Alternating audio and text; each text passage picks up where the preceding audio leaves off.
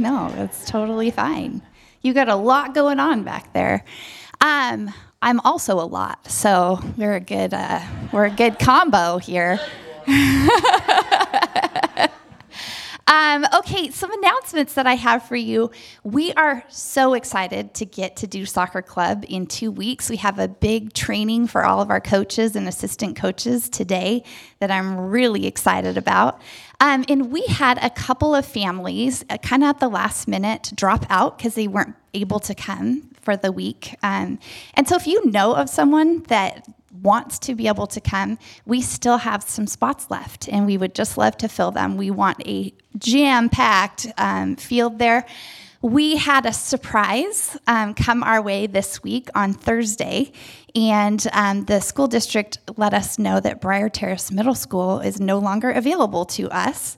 The really good news was they found a school for us to be at. So we are going to move to Mountlake Terrace High School, which is a little bit bigger of a space and probably a blessing in disguise, albeit more work. But if you have friends that are coming to soccer club with you, help us to spread the word. An email is going to go out this afternoon, and we're going to ask people to get back to us and just confirm, because we don't want anyone over at Briar Terrace Middle School when we're all at the high school. And so we'll also be calling people if they don't email. So the quicker that people respond to us, Brookview included, the more at ease we will be and able to focus on the other minor details of running a camp that has almost 140 kids in it. And yeah, isn't that exciting? And I think we have almost 40 volunteers. So thank you, everyone. Another thank you that I have is Cedar Way.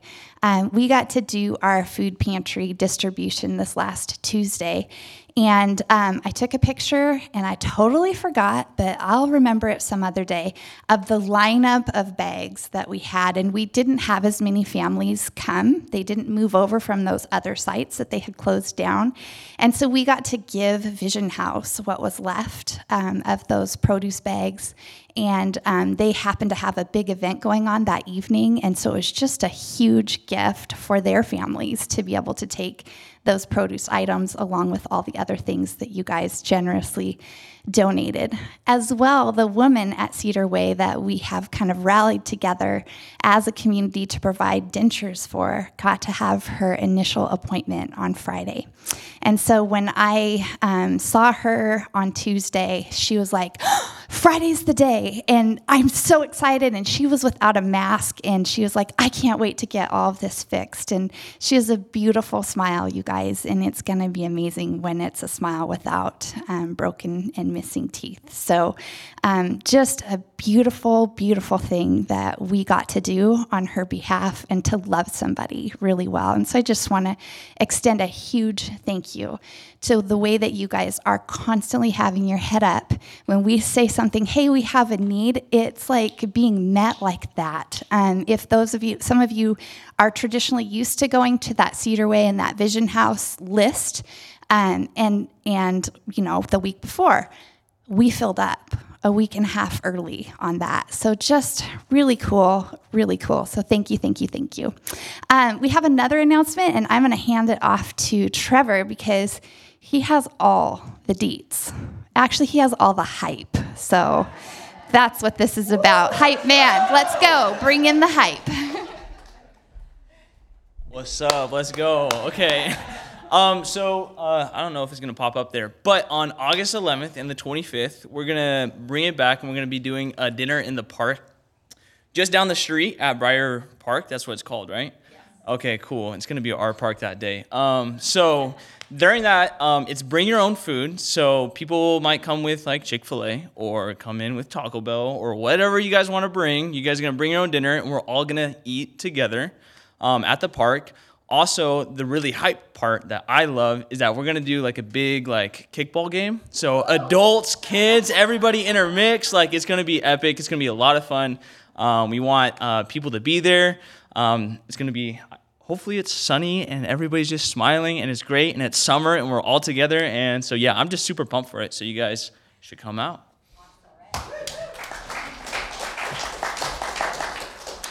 And then the last announcement that we have is to have you fill out your online communication card. And way back in the olden days, pre-COVID, we used to fill out little paper cards and then we'd pass a basket along the rows and we'd collect all of those. And I think the happiest person that those went away, actually there's two very happy people. One, it's me, because copying those and cutting them and stuffing them in things, it's kind of nice to not have that be my Saturday rhythm. That was my rhythm for 12 years. Katie DeSanctis is the other person, because she would take all those cards home with her and she would compile all the data for us. And so we have a digital way of doing that, and we just love to hear from you. We love to hear from you at home, those of you that are watching. Even if you pop into your online communication card and say nothing, it's just fun to know that you're here and that you're with us. We love you and we miss you. And for those of you that are here in person, we also love to hear from you. And that communication card is a great way to respond to any announcements, but also just to kind of let us know how we can be praying for you and other things that are going on in your life. So please go to brookviewchurch.com/contact and fill that form out. That's it. Jason, would you bless us?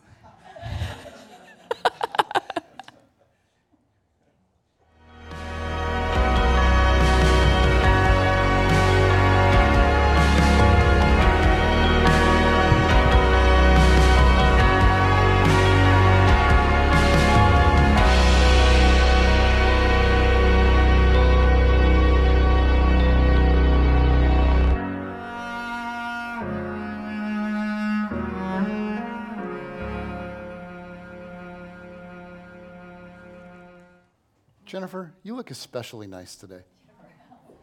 Yeah. It's my wife, for those of you that are new. I don't flirt with all the ladies on the stage. Well, I want to start today by asking you guys to imagine something. So if you feel comfortable enough, close your eyes for a moment. Imagine you live in a small village and you hear Jesus is in town. So you walk a few miles and you fight through the crowds to see him, and now you are standing right in front of him. You're looking at him and he's looking at you. This is your moment with Jesus, the famous healer. You can ask him to heal something in your life, like anything. So what would you ask him to do? And then think about your actual life right now. What would you ask him to do? What would you ask him to heal? But also imagine this.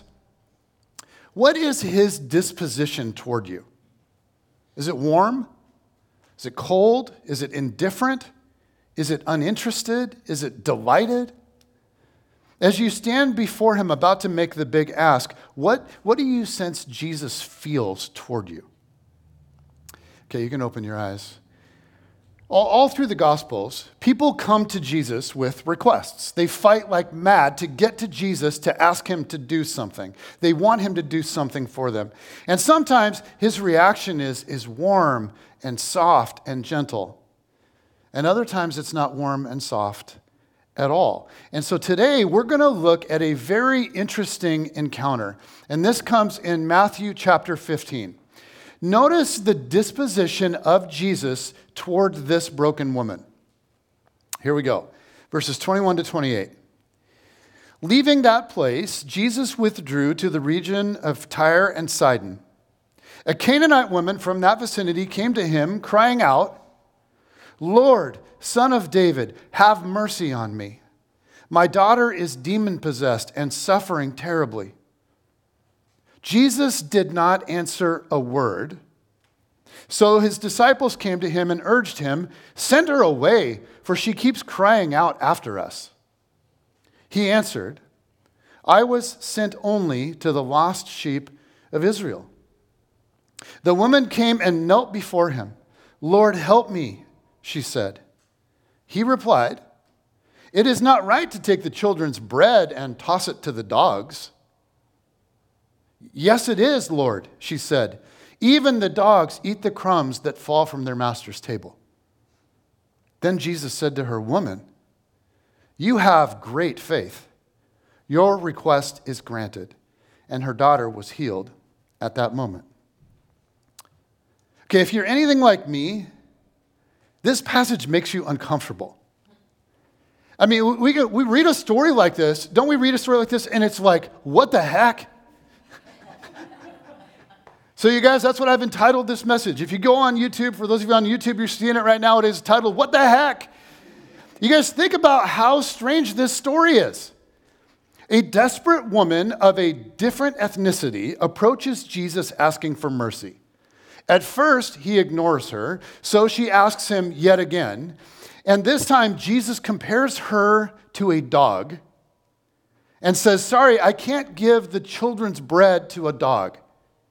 But rather than being offended, she plays along with the comparison, saying, but Lord, even dogs eat crumbs that fall from the table. So Jesus praises her great faith and heals her daughter.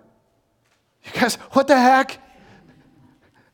This story raises all sorts of questions. Like, is Jesus more calloused and cold than I like to think? Is he being rude? But a deeper, maybe more honest question for some might even be, is Jesus being racist? Is he showing prejudice against this woman precisely because she's of a different ethnicity? Like, what's happening here? Now, when we open our Bibles and we come across like provocative passages like this, we have a few options for how we're going to deal with it. Right? First, we can just ignore them. And we do this sometimes, right? We get to a passage like this. We've all done this. You get to a passage like this and you think, whoa, that's weird. Right? And then we just keep reading. Oh, well, right? Or closely related is a second option. We can minimize them. Like, because we want to honor Jesus and hold him in high regard, when we come across something like this, we just sort of act like, well, it must be no big deal. It's like, I don't know what's happening here, but it can't be a big deal. The thing is, if you do that again and again and again and again with hard passages, if you continually refuse to like raise honest questions, then you set yourself up for a shallow faith at best, and at worst, to eventually be shipwrecked by doubt. Because oftentimes, a time comes when you can no longer just sort of squish down all the hard questions. So a third option when it comes to a passage like this is we can judge them. We can refuse to ignore or minimize, just be like, I don't want to be like those naive people over there. And so then we take all of our presuppositions, we take our worldview, and we use it as a measuring rod to judge and scrutinize the world of the Bible. And in so doing, we take our modern, Western, post-Enlightenment viewpoint to judge works of ancient Eastern, pre-Enlightenment literature. Right? And then we just dismiss them or we condemn them because we can't possibly embrace them. And the problem of all of these approaches is that they all, in one way or another, make the same mistake. All of them serve to kind of flatten the text so that it can't actually speak. They seek to alleviate this tension that we feel, but fail to learn from the Scriptures. They fail to embrace the Scriptures on their own terms, in their own context. So I want to suggest a fourth approach. Just wrestling honestly and faithfully. By wrestling faithfully, we choose to be faithful not only to Jesus, but also to our own convictions about who he is, like his goodness. And we remain faithful to the Scriptures in the form that they come to us. Because they don't come to us as a 21st century work that's like all black and white, where everything makes sense to us in our culture, where everything is crystal clear for us and just easy to understand. But they come to us instead as a complex, ancient, sophisticated form of art that simply won't give away all of its truths and beauty with a quick skim read. Sometimes we need to wrestle. Right? Sometimes we need to dive deep. So, you guys, that's what we're going to do today. A deep dive into the world of this passage. I love the woo. Keep that coming. Whoever you are, you wooer. But I just want to warn you guys up front, you're going to need to put on your thinking cap today. Because there is some awesome stuff in here, but it's going to take some work. So, are you guys up for this? Yeah. Okay, let's Trevor, let's go! Yeah, there's my hype man. All right, with all that in mind, I want to give you guys a short roadmap of where we're going. First, I'm going to work through the passage line by line, just to get as clear as we can about what's actually happening in the story, all the details and the cultural stuff that's coming into play. And then I want to present a few options for how in the world do you go about understanding and interpreting a passage like this. And then finally, I want us to zoom out to the big picture and ask, okay, what does this mean for people like us who are trying to follow Jesus in 2021 in suburbia, right, just north of Seattle? Like, what does this actually have to do with your life right now? Because this passage is incredibly relevant to all of us. We're going to get there. And I want to acknowledge that in putting this message together, I'm indebted to a guy named Colin Majak. His insights and thoughts have just been really, really helpful to me. So here we go. Okay, verse 21. Leaving that place, Jesus withdrew to the region of Tyre and Sidon. So, just a little background information. So far, in the book of Matthew, Jesus' ministry has been almost exclusively to Jewish people in Jewish areas of Israel. He has interacted with and healed a few non-Jewish people, but until now, his time has primarily been in and among Jewish people.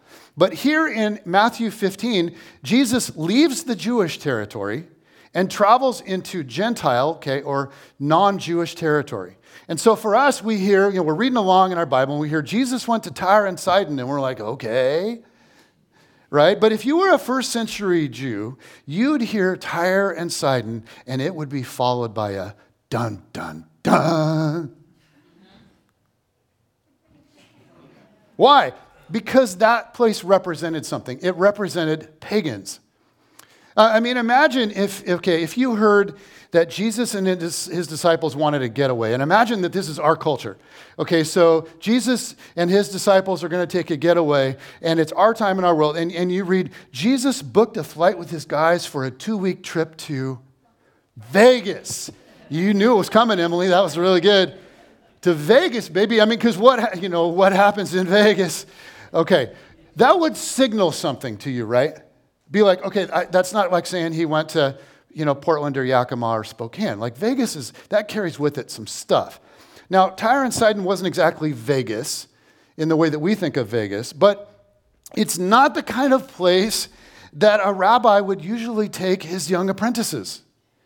Jesus is a Jewish rabbi with 12 young Jewish disciples and then several other people that are traveling around with them. And Tyre and Sidon is the land of those who reject their God. Okay, verse 22.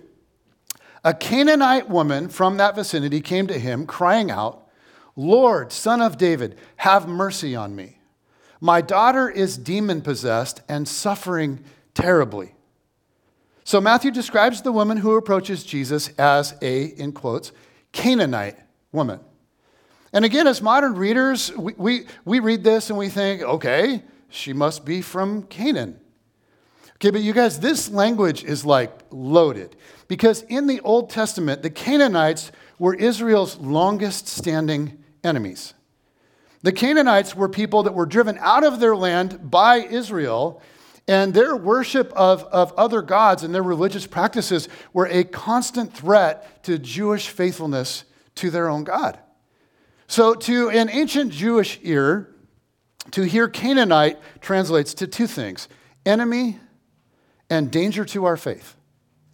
And here's something odd. This is the only appearance of this adjective in the entire New Testament. Scholars believe, here's why. Scholars believe that by this time, by the day of Jesus, that word had fallen out of use. By the time of Jesus, if you wanted to talk about someone from that region, the word you'd most commonly used was Syrophoenician. Can you guys say that? Syrophoenician, just rolls off the tongue. So it was like a current, more politically correct term. In fact, in his gospel, Mark tells the same story, but when Mark tells the story and describes what happened, he describes the woman as Syrophoenician. Yet Matthew uses Canaanite, a term that is loaded with racial and religious subtext. And by doing so, what he's doing is drawing our attention to the deep racial wound that existed between these two people groups for nearly 1,000 years. So here we go. We're like a verse and a half in, and the spotlight is on, and the stage is set for us to encounter drama. Okay, but this Canaanite woman does something strange here. She cries out to Jesus and says, Lord, Son of David.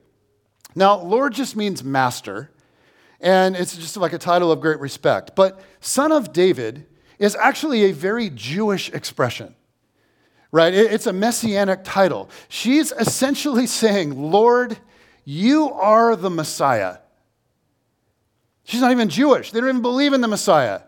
But she's saying, you are the Messiah. And despite her upbringing and her lack of access to Jewish religious instruction, she saw Jesus and somehow understood that he was like the one, that he really could help her in a way that no one else could. Lord, Son of David, have mercy on me.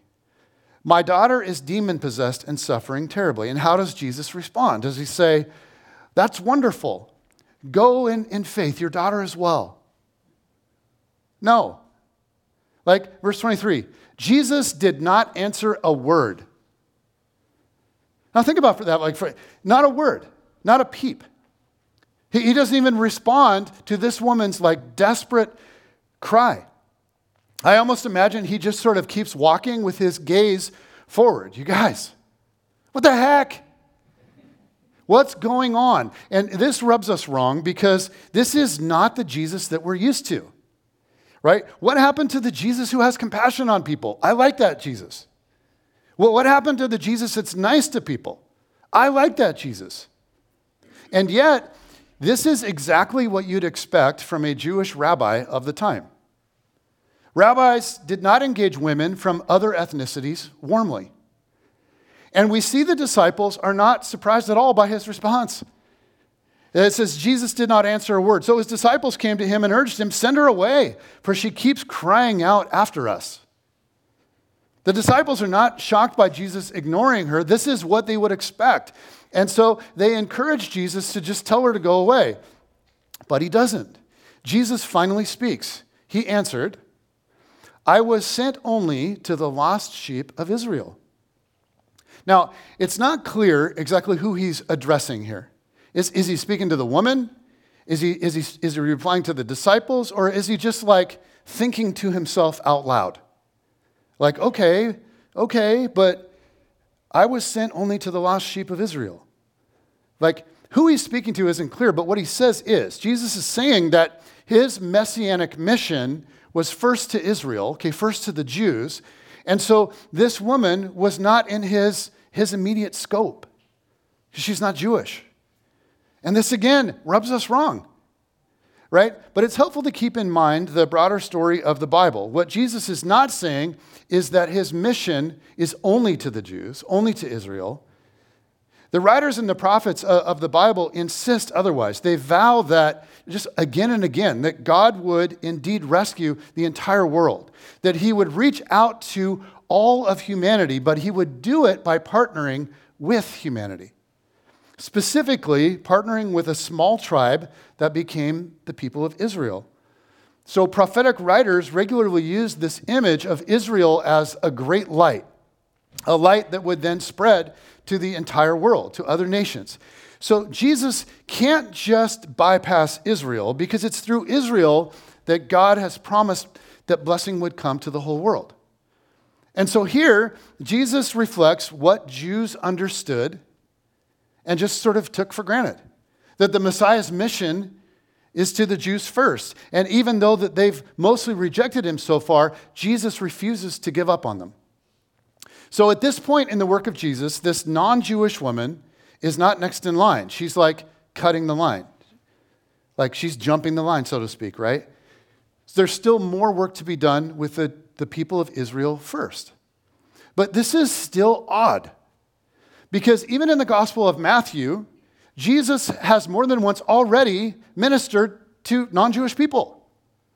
He's already healed Gentiles, non-Jewish people, a Roman soldier, demon-possessed men. So why his reluctance with this woman in this moment?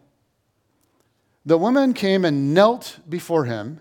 Lord, help me, she said. If I had to venture a guess, you guys, I would guess that if it was me, I don't know about you, I would give up at this point. I mean, wouldn't you? I mean, just stop asking for anything. Just turn around and go home. But this woman refuses to accept no for an answer. Verse 26. Okay, he replied, "It is not right to take the children's bread and toss it to the dogs." Yikes. I mean, this is a cringeworthy moment. Now, I should tell you, the Greek word translated dog here, they have different, it doesn't translate to like mangy mutt. It's better translated like cute little dog. It implies like a house dog, like a pet. So the Greek word here is chihuahua. Okay, it's not actually. But you get the idea. So some people have kind of suggested, well, this is not intended to be insulting because you know who doesn't love their little scruffy? But you guys, only a pet-loving dog park Seattle culture would assume that this is not offensive. Because in Jewish culture, a little dog is just as unclean as a big one. So Jesus is saying she's actually not a child. She's not part of the family. She's not part of the people of God. She's a Canaanite. She's an outsider. So, feel the tension of this moment. Jesus said it's not right for the children's bread to be thrown to the dogs. To which the woman says, I would have said, okay, yeah, whatever, dude, I'm out, right? The woman argues, yes, it is, Lord. Even the dogs eat the crumbs that fall from their master's table. Rather than being offended at the dog metaphor used by Jesus, the woman just kind of plays along and says, yes, the kids always get fed first, but even the dogs get some crumbs. Then Jesus said to her, "Woman, you have great faith. Your request is granted." And her daughter was healed at that moment. You guys, this is a bizarre story. I mean, what the heck? I mean, it's as if Jesus makes this sudden, very unexpected shift. He goes from ignoring her to insulting her to praising her. And in the Gospel of Matthew, Jesus, you should know, Jesus doesn't give this high of praise to anyone. He doesn't even give this level of praise to any of his Jewish followers. In fact, in the previous chapter, in that famous scene on the lake, Jesus said to his own disciples, "You of little faith." Bunch of losers, those guys. Yet, who do we find with great faith? A Canaanite woman who had the audacity to ask Jesus again and again. And the result is Jesus praised her faith and granted her request. What in the world are we to make of this story? There are so many troublesome, confusing things to try to make sense of. First of all, why was Jesus silent? And then why did Jesus use the dog metaphor? And then why did Jesus change his mind and heal her daughter? So in order to arrive at any kind of meaning for this passage, you sort of have to come up with an answer for those questions. And for 2,000 years, people have taken a shot at all three. So this is a little bit of a generalization, but there are primarily three ways that people interpret what's happening here. And I want to explain those interpretations to you, and then I'll tell you what I think. But I have to warn you, if you feel like this has already been heady, we're going to nerd out. I'm going to absolutely nerd out. So give me permission to nerd out for a minute here, according to my calculations. And we're going to get after this, because I think this passage has a ton to say to us. So, a few minutes of nerding out. Here we go. And then we'll bring this back to you and me, and if you're here and you're like, I just want to get a date, we'll just tell you how to get a date, and this is going to be, okay. Here are some interpretations. They're sort of labeled as follows. There's the progressive critical interpretation, there's the messianic mission interpretation, and there's the prophetic theater interpretation. So you got that? Okay. Let's dive in with the first one. The progressive critical interpretation. And this view has kind of gained rise in the last few decades and essentially answers these questions in the following ways. First, Jesus was silent due to the cultural prejudice of a typical Jewish man. He was Jewish and a product of his own time and culture. Therefore, he carried with him the same ethnocentric bias as everyone else. Please understand, I'm only explaining the view. So Jesus utilized the dog metaphor because of his prejudice and racism, because they were deeply ingrained in him from childhood as a part of his culture. And then Jesus changed his mind because of her persistence. His faith was strong enough to override his presuppositions and coax him into going against his own prejudice. As you can imagine, I'm not in love with this view. It certainly sees Jesus as human, and sometimes I think we don't see Jesus as human enough, and it does that, but ultimately sees him as nothing more. It portrays Jesus as being sinful. And while he may have been a great moral teacher, it leaves us needing to kind of pick through and reject him on certain things, certain issues, certain examples. But in addition to painting a picture of Jesus that I think is hard to reconcile, and one that I don't think aligns, I don't think it aligns with the rest of the New Testament, here's a couple of other just logical issues with that view. First, it doesn't make sense of his interactions with other non-Jews in other circumstances. Like, Jesus was very warm toward non-Jews in other settings. But an even bigger question that it doesn't address well is, if Jesus was just a prejudiced rabbi, why did he take the disciples to Tyre and Sidon to begin with? Why not just stay in the Jewish regions among the Israelites? And then a third thing it doesn't address is this. Jesus praises her faith as greater than any of the Jews. That's pretty odd if Jesus had this deeply ingrained prejudice. Okay, let's move to a second interpretation. The messianic mission interpretation. The idea is Jesus was silent because he was committed to his mission. He's committed to go to Israel first and then to the nations. So his silence is one of internal thinking and internal wrestling. Like, would healing this woman compromise my mission? Is this the right thing to do at the right time? And so Jesus uses the dog metaphor to communicate to the woman his dilemma. And so it's not actually as offensive as we might think, because he's just expressing outwardly kind of what's going on inwardly. And then Jesus changed his mind because in this exchange, he has discovered a broader vision of the will of God. So while Jesus was God, he was also human. And as such, he, like us, learned over time what God's will was for his life, and specifically about God's will for his mission as Israel's Messiah. So Jesus has discovered that his mission to the Gentiles doesn't have to start later. He's just now discovering this. It can begin now. There's actually enough bread to go around now. And you guys, I will tell you, there are many followers of Jesus who subscribe to this view. I still don't think it's the best explanation. I still think it has holes. In fact, it has many of the same holes as the first one, which is it doesn't explain Jesus' interaction with other non-Jewish people.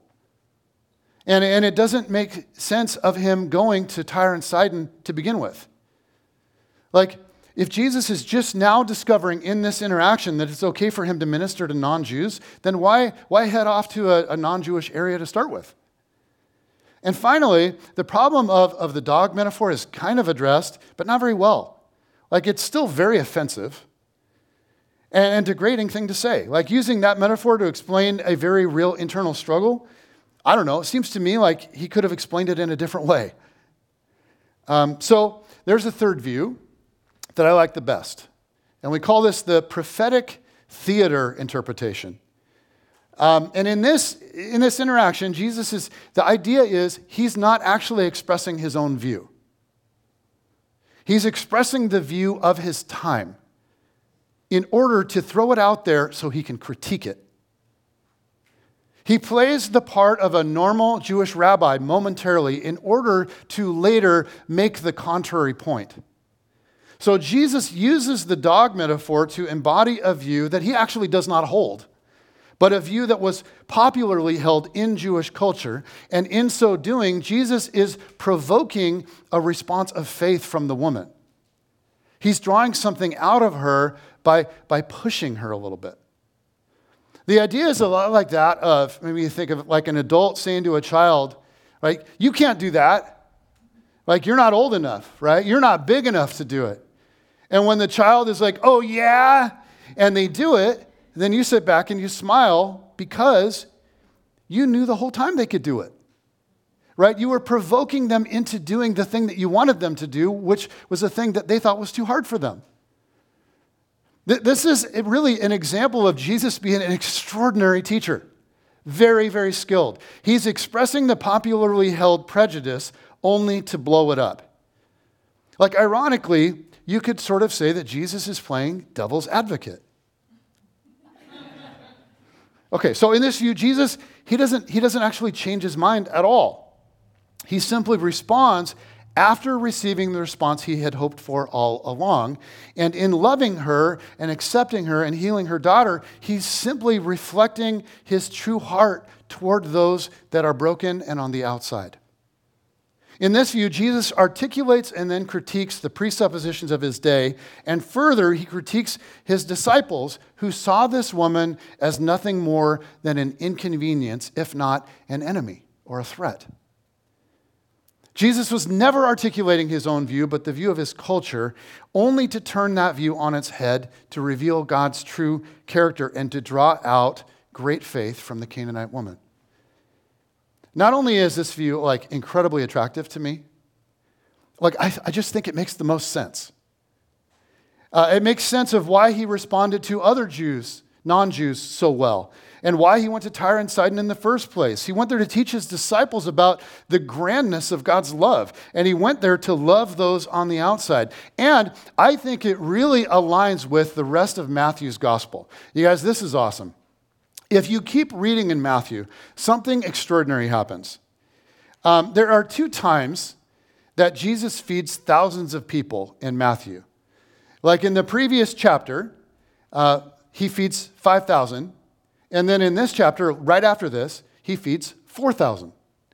So right after his interaction with the Canaanite woman, Jesus goes and feeds 4,000. And if you're just reading through, like you're soaping, you're doing your thing, and you're just reading through Matthew, it feels like a really weird repeat, right? Because it's like, wait, I just read about Jesus feeding 5,000. Now he's feeding 4,000? What?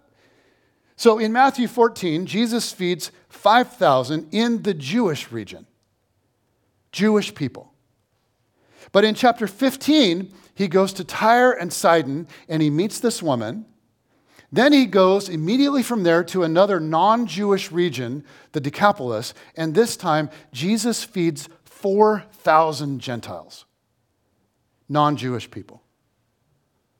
And some scholars suggested this is like Matthew's exclamation point on the story, that Matthew was a brilliant writer. It's like Matthew is saying, you Gentiles don't need to hope for crumbs falling from the table. There is enough bread for all. Jesus has enough bread for the whole world.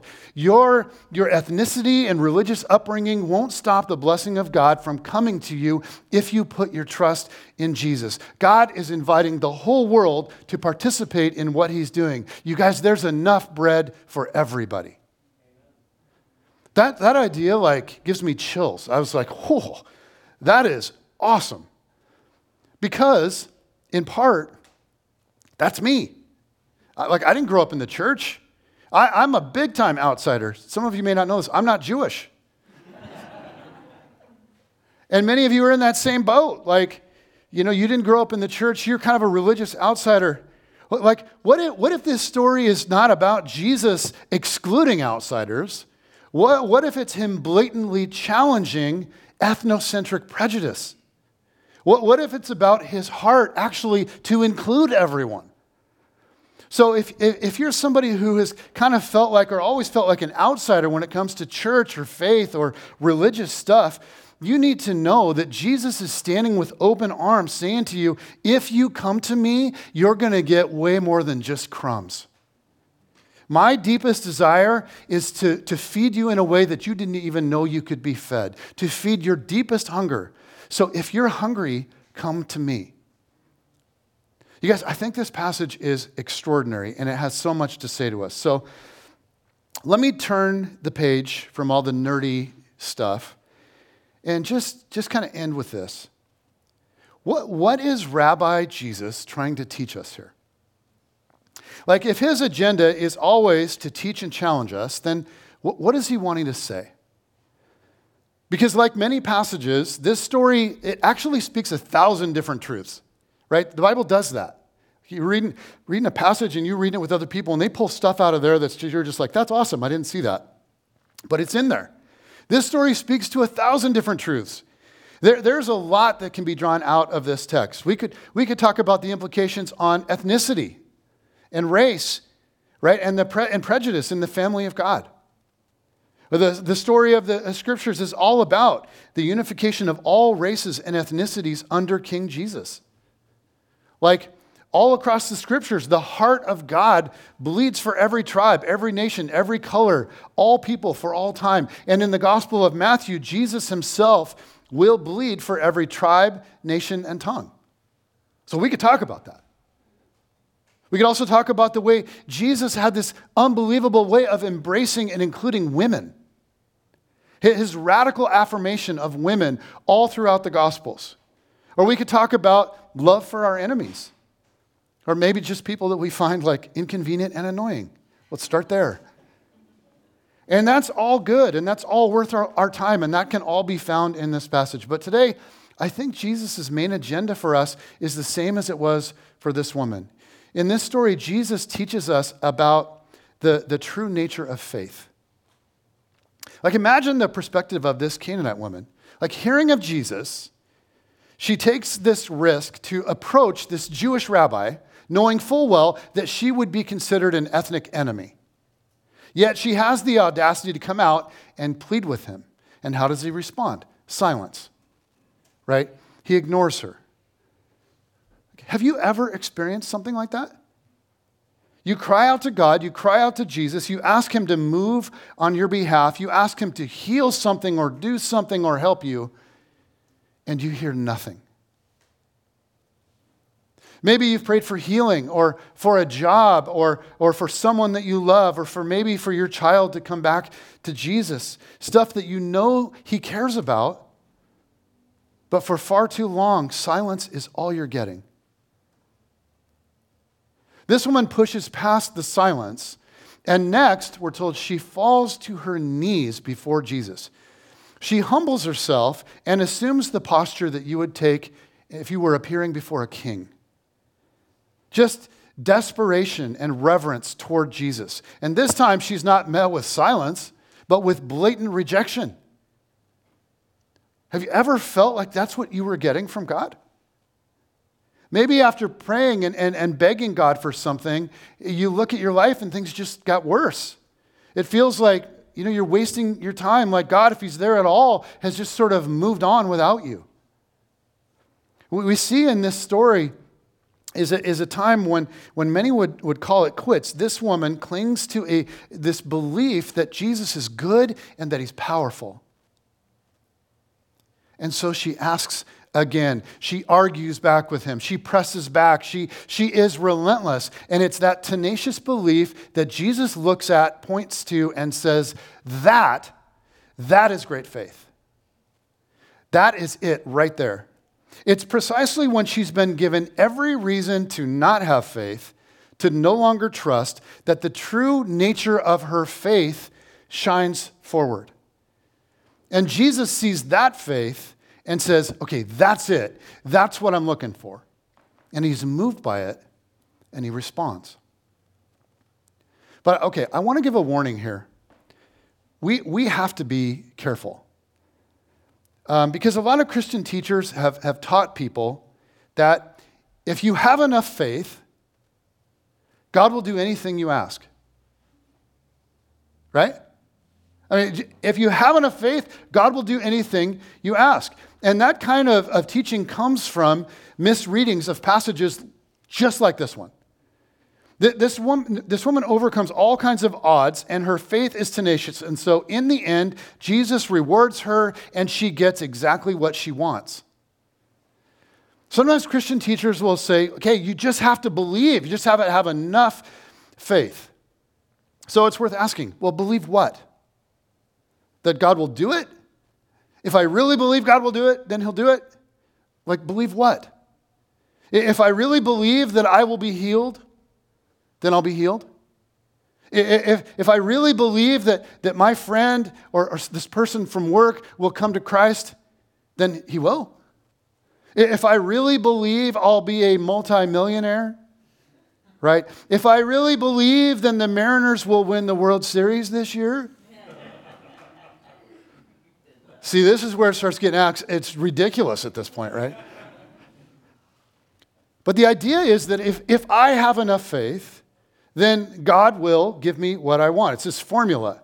And really, this whole thing is in my control. It's all up to me. If I can just conjure up enough faith. But you guys, if you press that idea far enough, it gets absurd. And that type of teaching and thinking has many names. It can be called the prosperity gospel. It can be called name it and claim it, the health and wealth gospel, the gospel of success. But not only is that thinking a horrible misrepresentation of Scripture, it's utterly ridiculous when you think about it. I mean, no matter how much you believe, the Mariners are not going to win the World Series this year.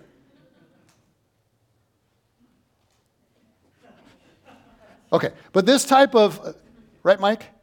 Yeah, okay. You're a realist. I like the way you even said that. Right.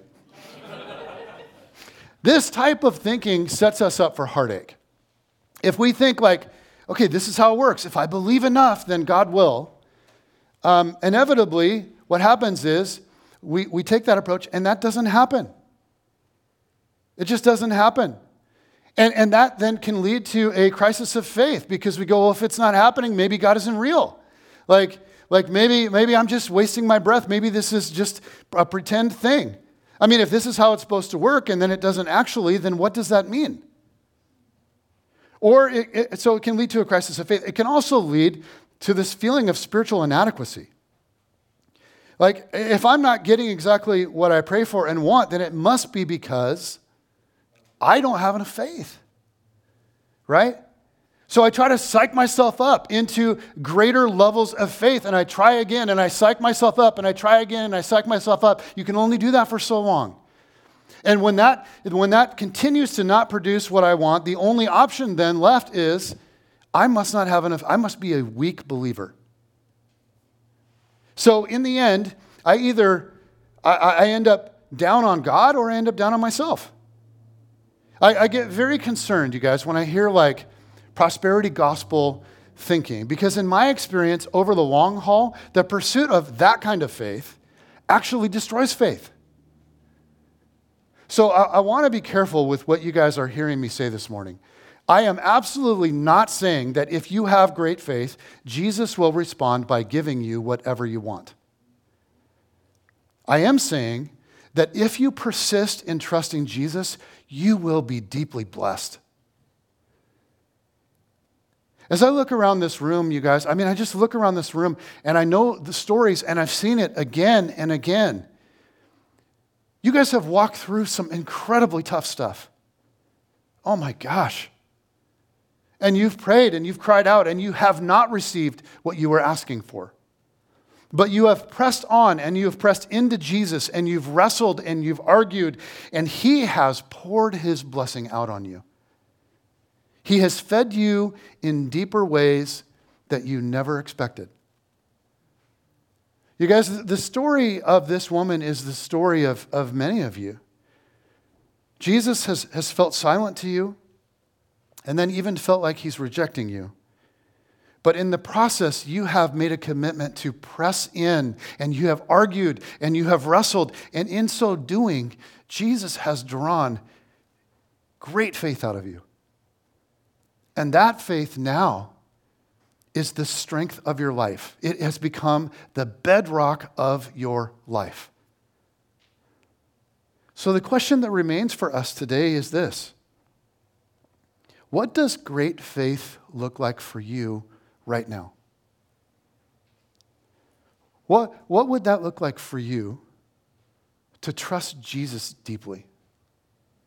To just press in, even argue, and just relentlessly pursue Jesus?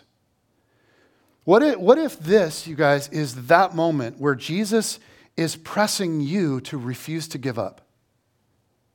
What if Jesus is trying to draw deeper faith out of you? What if he's refining you so it's beautiful and deeper and more robust than you ever imagined possible?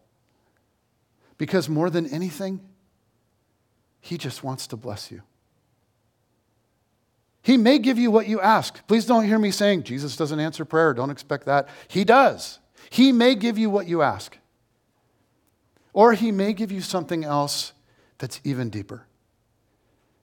But if you pursue him relentlessly, I'm confident of this, he will say, yes, that is what I'm looking for.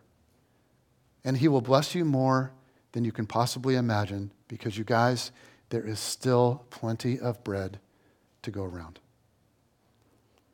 Father in heaven,